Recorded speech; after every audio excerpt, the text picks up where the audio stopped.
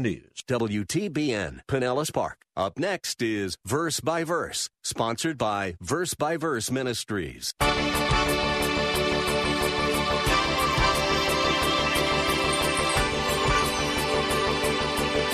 But in light of all of these specific prophecies concerning his first coming being fulfilled, we can trust that the other prophecies concerning his second coming are going to be fulfilled too. And that's why we have such a reliable, firm, and sure prophetic word. And that's why we know that Christ is coming again, because the word tells us, the word that is filled with prophetic statements. We know that Christ is coming again, not because we hope it, not because we've been taught it, but because the Word says it. And it says it over and over again. It's written over and over in many different places in the Scriptures. Just think about all the hundreds of perfectly fulfilled prophecies about Jesus' first coming. Some of them were 1 in a million shots. Why would we think that the Old Testament prophecies about Jesus' second coming would be any less accurate? I don't know about you, but I expect those to be just as accurate as the ones about his first coming.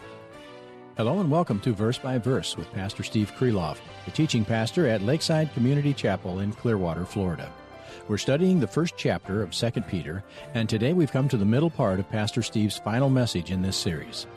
In verse 19, Peter commented that as sure as his eyewitness experience was, the witness of the Old Testament rates even higher because God's Word always trumps personal experience, every time. And the Old Testament is full of messianic prophecies. Let's see how Jesus used them even after his resurrection. Here's Pastor Steve. Do you remember when Jesus met up with the disciples on the road to Emmaus? They were so hurt and in despair because they said that we thought he was the Christ, we thought he was the Messiah, but they killed him, and we don't know what we're going to do now. And the Bible says that Jesus explained to them out of all the Scriptures, beginning with Moses, taking them through all the old, what we would call the Old Testament, the Hebrew Scriptures, explaining to them how these things had to happen, that all the Old Testament Scriptures spoke of Christ. And they said, "Didn't our hearts burn within us?" Wouldn't that have been glorious to be there and hear Jesus explain the Bible? But part of that is to understand that the prophetic word, how Peter uses the prophetic word, he was referring to the Old Testament in its entirety, which includes all the prophecies about Messiah's first and second comings. Okay? So we know that the prophetic word means the Old Testament in its entirety. What then did Peter say about it that ought to give us and will give us confidence in Christ's second coming? Let's move on. He said, we have the prophetic word, the Old Testament, made more sure. Now, what did he mean by that? Quite frankly, I need to tell you that there are good and competent Bible teachers who are divided on the interpretation and precise meaning of these words. Here's one view, and this is a view by many good Bible teachers, and I'll just give it to you. And you know by giving it to you that I'm not going to agree with this. You know, I found that out when commentaries say here are many views. They're never going to get to the view they believe is right until the last one. But it's helpful to know. Some take it that Peter is teaching that what he observed on the Mount of Transfiguration actually has made the Old Testament prophecies more sure or certain. That word more sure means certain, firm, reliable. And they believe that what he observed on the Mount actually has made the prophecies more certain or secure or sure in the sense that it has confirmed the trustworthiness of Scripture. In other words, they say that before the Transfiguration, we only knew the certainty of Christ's second coming by faith in the promises of the Bible. But now, because of Peter's eyewitness account of Christ's second coming appearance, what that has done is made us even more certain of the promises of Scripture, because it has confirmed the Scriptures. We were sure before, but now we're even more sure because of this eyewitness account. Now, that's one interpretation, and it is held to by perhaps most of the commentaries that I have in my library. But there are, I think there's a problem with this. There are some reasons why I don't hold to this. I'm going to tell you the main one. The main one is that, and the main problem that I see here is that this view is based on having to add the word made to the sentence. If you'll notice your translations, almost all the good translations have the word made added. It says, and so we have the prophetic word made more sure. You see, the word made was not in the original text. It's not in the Greek text. If you have a New American Standard Bible or I believe in a King James version, you'll see it's in italics. It's not that in the NIV. It should be, because that's an added word by the translators. And when translators add a word, they're not trying to distort the Bible. They add a word in order to try to clarify and smooth out a sentence, because language just doesn't work where you take one language and put it into another and it's a perfect fit. Sentence structure doesn't work like that. And so there are some times where translators, for our benefit, have added a word to just sort of smooth out the sentence. But I'm afraid in this case, it hasn't helped. It's hindered our understanding. Here, I'm going to read to you the way it literally would read in the Greek text. And we have more sure the prophetic word. We have more sure the prophetic word. In other words, he's saying the Old Testament scriptures are more certain than Peter's eyewitness account of Christ's second coming. Did you get that? The Old Testament scriptures are more certain than Peter's eyewitness account of Christ's second coming. Now, how can this be? Let's think through this a little bit. Peter went to great lengths to build a case and to convince us that his observation of Christ's transfiguration gave us certainty of the second coming. Why then would he turn around and weaken his point by saying that what he said wasn't certain? Now we have something that's more certain. Does this mean that he's now changing what he just said, his eyewitness account, his testimony is not certain? No, that wouldn't make sense. It wouldn't make sense that he just built a case and then he's tearing it down. No, the answer is this, that Peter is not saying that his eyewitness account is in any way diminished. That's illogical for him to build a case and then tear it down. But what he is saying, and watch this, if what he and the other apostles saw and heard make the return of Christ certain, and they do, then the Old Testament prophecies make the return of Christ more certain. More certain. You see, Peter's making a comparison with what he saw, which makes the coming of Christ certain, and what the Old Testament predicts, which makes the coming of Christ even more certain. He's not saying what he saw isn't certain. It's just that the Bible is more certain. And let me explain, how could it be more certain? Now listen, Peter's point is that his account of the transfiguration of Christ was only one proof. That's all it was. One event, one proof, one prophetic vision and statement concerning the return of Jesus. That's all it was. It was an important one, but it was only one.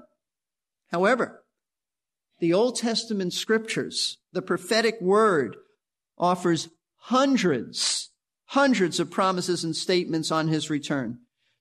That's why it's more certain. Not because Peter, what he saw is uncertain, but because of the volume of prophecies that make it more certain. Do you realize that the Old Testament contains 333 prophecies dealing with the coming of Christ? You ought to write this down because it can be very, very useful in evangelizing and witnessing to people as they say things like, well, I don't believe the Bible. Well, you can tell them why you believe the Bible. And one of the reasons we believe the Bible is God's word is because of prophecy, fulfilled prophecy. There are 333 distinct prophetic statements concerning Jesus Christ in the Old Testament. 109 of them have already been specifically, and I might add literally, fulfilled in his first coming. The reason I add and emphasize literally is because if they were literally fulfilled in his first coming, they will be literally fulfilled in his second coming. There's no reason to spiritualize any of these prophecies. But let me give you some examples. 700 years before Christ was born, Isaiah predicted that he would be born of a virgin, and he was. About the same time, the prophet Micah predicted that he would be born in an obscure village by the name of Bethlehem, and he was. In Genesis, there was a prediction made that he would be the descendant of the tribe of Judah. Out of all of Jacob's sons, it would be this tribe. And later on, it was narrowed down to Jesse's family and then David's family. And then from there, David's line, a certain line coming through David. The prophet Zechariah predicted that he would come riding into Jerusalem on a colt, and he did, offering Israel the kingdom. Zechariah also foretold the exact price of Judah's betrayal of 30 pieces of silver. What an amazing prophecy that was. Isaiah 52 and 53 prophesied many of the details of Christ's rejection and crucifixion. And later, King David predicted many other details in Christ's death. Or I should say before Isaiah, actually. David predicted many other details in Christ's death, such as the piercing of his hands and feet, the parting of his garments by the Roman soldiers, as well as the fact that even though he was really tortured, none of his bones would be broken. What an incredible statement. Incredible predictions. And there are many, many more. But in light of all of these specific prophecies concerning his first coming being fulfilled, we can trust that the other prophecies concerning his second coming are going to be fulfilled too.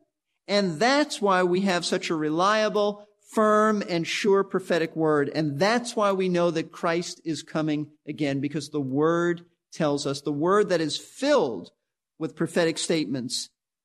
We know that Christ is coming again, not because we hope it, not because we've been taught it, but because the word says it. And it says it over and over again. It's written over and over in many different places in the scriptures. Now, just for our edification, for our encouragement, what are some of those scriptures that predict Christ's second coming that still await fulfillment? And by the way, let me just say that there are many prophecies in the Old Testament that contain both the first and second coming. And it's very, very common to have a prophecy that was fulfilled in his first coming, but still there's an aspect of it that awaits his second coming. This is why the Jewish rabbis had a difficult time in interpreting messianic prophecy. Some of them concluded that there must be two messiahs, because they could not reconcile the fact that in his first coming he would come as a humble man who would die for our sins, the God-man, and then in the second coming he would come as the glorious king who would establish his kingdom, protect us from his enemies, and reign out of Jerusalem. And so they said there must be two messiahs, but there wasn't. There was just one Messiah with two aspects of his coming, two comings. So let's look, for example, Psalm 2, which is clearly a messianic psalm. There's really no debate about this. Psalm 2 has to be referring to Christ. On numerous occasions, the New Testament writers tell us that it's referring to Christ, specifically based on verse 6. Verse 7, I will surely tell of the decree of the Lord. He said to me, you are my son. Today I have begotten you. And many writers, including the writer to the Hebrews, in Hebrews 1:5, will tell us that this is referring to Christ. But notice verse 6. But as for me, I have installed my king upon Zion, my holy mountain. Then verse 8. Ask of me, and I will surely give the nations as your inheritance, and the very ends of the earth as your possession. You shall break them with the rod of iron. You shall shatter them like earthenware. This has not yet been fulfilled. Jesus does not reign over the nations in the sense of being established in rulership in Zion, meaning Jerusalem. He does not run the government yet. Now, he does in the sense of through providence and God's sovereignty, but that's not what this is talking about. The nations have not been specifically given to him yet. That awaits his second coming. Also, notice Isaiah chapter 9. This is a good example of his first and second coming being taught and revealed in one passage. Verse 9, it says, the famous Christmas passage, for a child will be born to us and a son will be given to us. That has already been fulfilled. That's Christmas time. But this has not been fulfilled. The government will rest on his shoulders. His name will be called Wonderful Counselor, Mighty God, Eternal Father, Prince of Peace. There will be no end to the increase of his government or of peace. On the throne of David and over his kingdom, to establish it and to uphold it with justice and righteousness from then on and forevermore. The zeal of the Lord of hosts will accomplish this. The Lord Jesus is not yet sat down on the throne of David. Now he is sat down at a throne in heaven, but that is not the throne of David. The throne of David is an earthly throne out of Jerusalem. It is in that line of David, and this has not taken place yet. The government of the world does not rest upon our Lord's shoulders in this sense. He has not sat upon David's throne ruling the government yet. Zechariah, let's turn to Zechariah. It is, I give you a hint, it is the next to last book of the Old Testament, right before Malachi. Zechariah 14, verses 4 through 9, give us a description of what will occur when Christ comes at his second coming.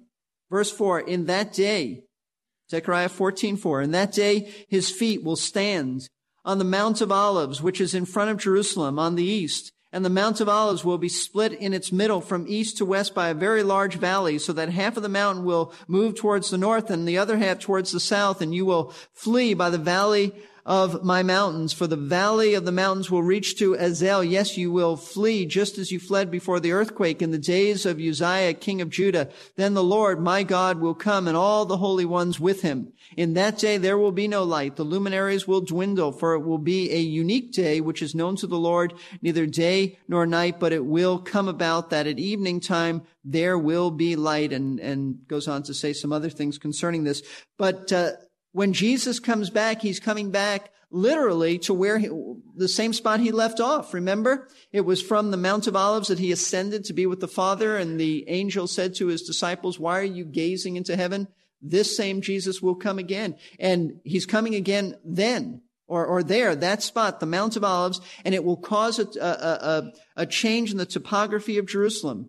Jerusalem will never be the same. There'll be like an earthquake, and there'll be a new valley there. And listen, in addition to these passages, there are many, many other passages that predict Christ's second coming. Specifically, there are about 220 passages or prophecies that remain to be fulfilled, and they will be fulfilled just as literally as the ones predicting his first coming, because the Bible is reliable. It is the sure prophetic word. See, Peter's concern is that his readers, and us by way of application, would not be shaken in our belief in the doctrine of the second coming. That's his point. And so he informs them that rather than listening to false teachers, rather than embracing that stuff, those who are denying Christ's return, they can depend on the Word of God because it is absolutely reliable, absolutely trustworthy. And that's why Peter goes on in verse 19 to give his readers an important warning. In light of the Word being sure, there's an important warning. Notice he says, and we have the prophetic word made more sure, or how I would prefer it to be translated is, we have more sure the prophetic word. He writes, to which you do well to pay attention as to a lamp shining in a dark place until the day dawns and the morning star arises in your hearts. Now, Peter warns his readers, and it's a warning to us, that since they were exposed to false teachers and their teaching, they needed, he said, to pay careful attention to the scriptures.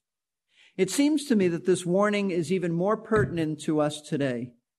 Why? Because we've had 2,000 years of accumulated error.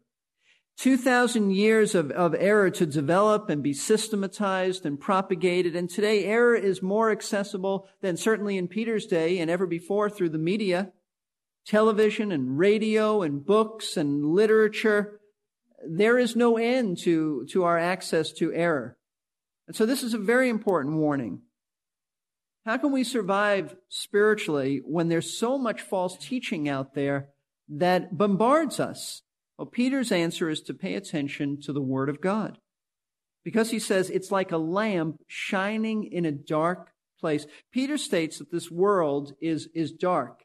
And dark in the Bible speaks of ignorance. It speaks of the fallenness, morally, spiritually dark. Literally, the word dark means dirty or murky. It's sort of gloomy. It's not pitch black, but it's just sort of murky, filled with error and false teaching. And it's only God's Word that gives enlightenment so that you can have understanding of the way things really are. That's very important that you understand this. It's a lamp shining in a dark place. Listen, the only way that you and I can know the truth about the future or anything else in life is by paying attention to the Word of God. That's it. There's no other way. The written revelation. Without God's written revelation, you and I would not know truth from error. We would not know who's a solid Bible teacher and who's a false teacher. We would not know who's out to help you and lead you to the truth or who's out to give you misleading statements. See, you and I do not have the capacity to discern truth apart from error, apart from the light of God's Word. When Adam fell and the race fell, every part of man was affected by the fall, and that includes your mind. You cannot figure out what's true just based on your reasoning. Our minds were affected and are still affected by the fall. Therefore, we lost the capacity to know truth apart from the Bible. This is why, and I think it's a dangerous statement, and I hear this from those who want to defend the validity of what they say is psychology. And you'll hear this statement, all truth, they'll say, is God's truth.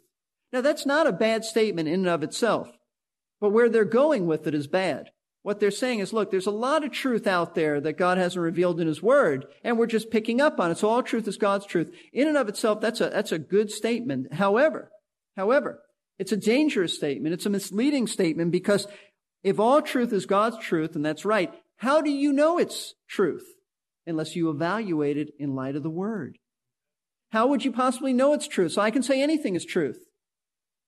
No, we only know it because Jesus said, thy word is truth. You evaluate everything in light of the Word of God. That's why Psalm 119, 105 says, your word is a lamp to my feet and a light for my path. So Peter tells us to pay attention to this reliable prophetic word, which is the only way to see truth in a dark and dingy fallen world. However, it may surprise you to know it won't always be like this.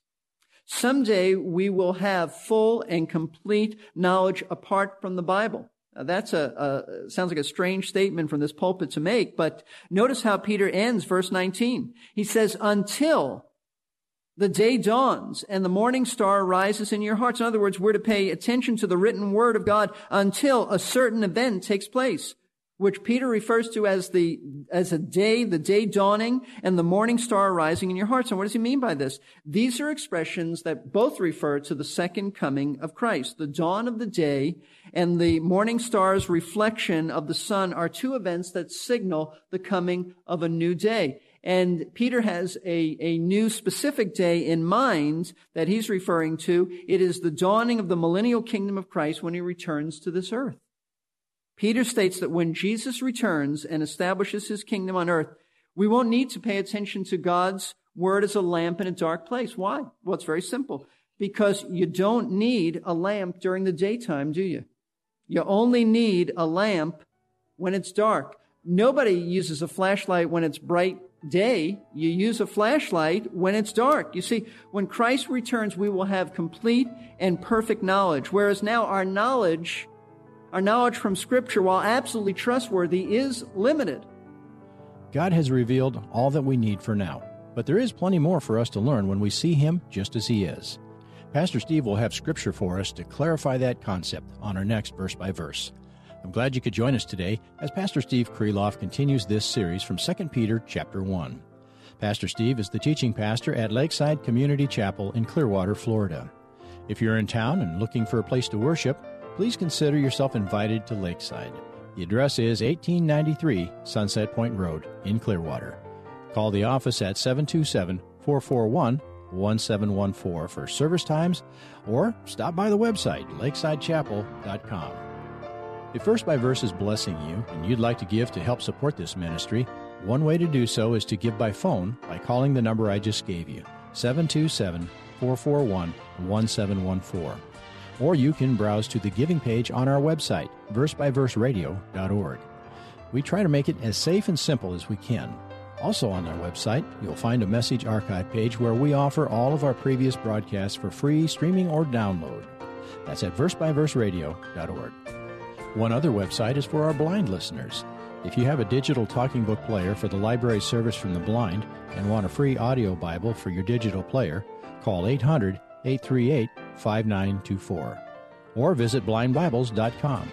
That's blindbibles.com. Or call 800-838-5924. I'm Jerry Peterson. We live in a dark and sinful world, surrounded by lies and temptation. This world is not our home, but we are still immersed in it. How can we hope to avoid becoming contaminated by it?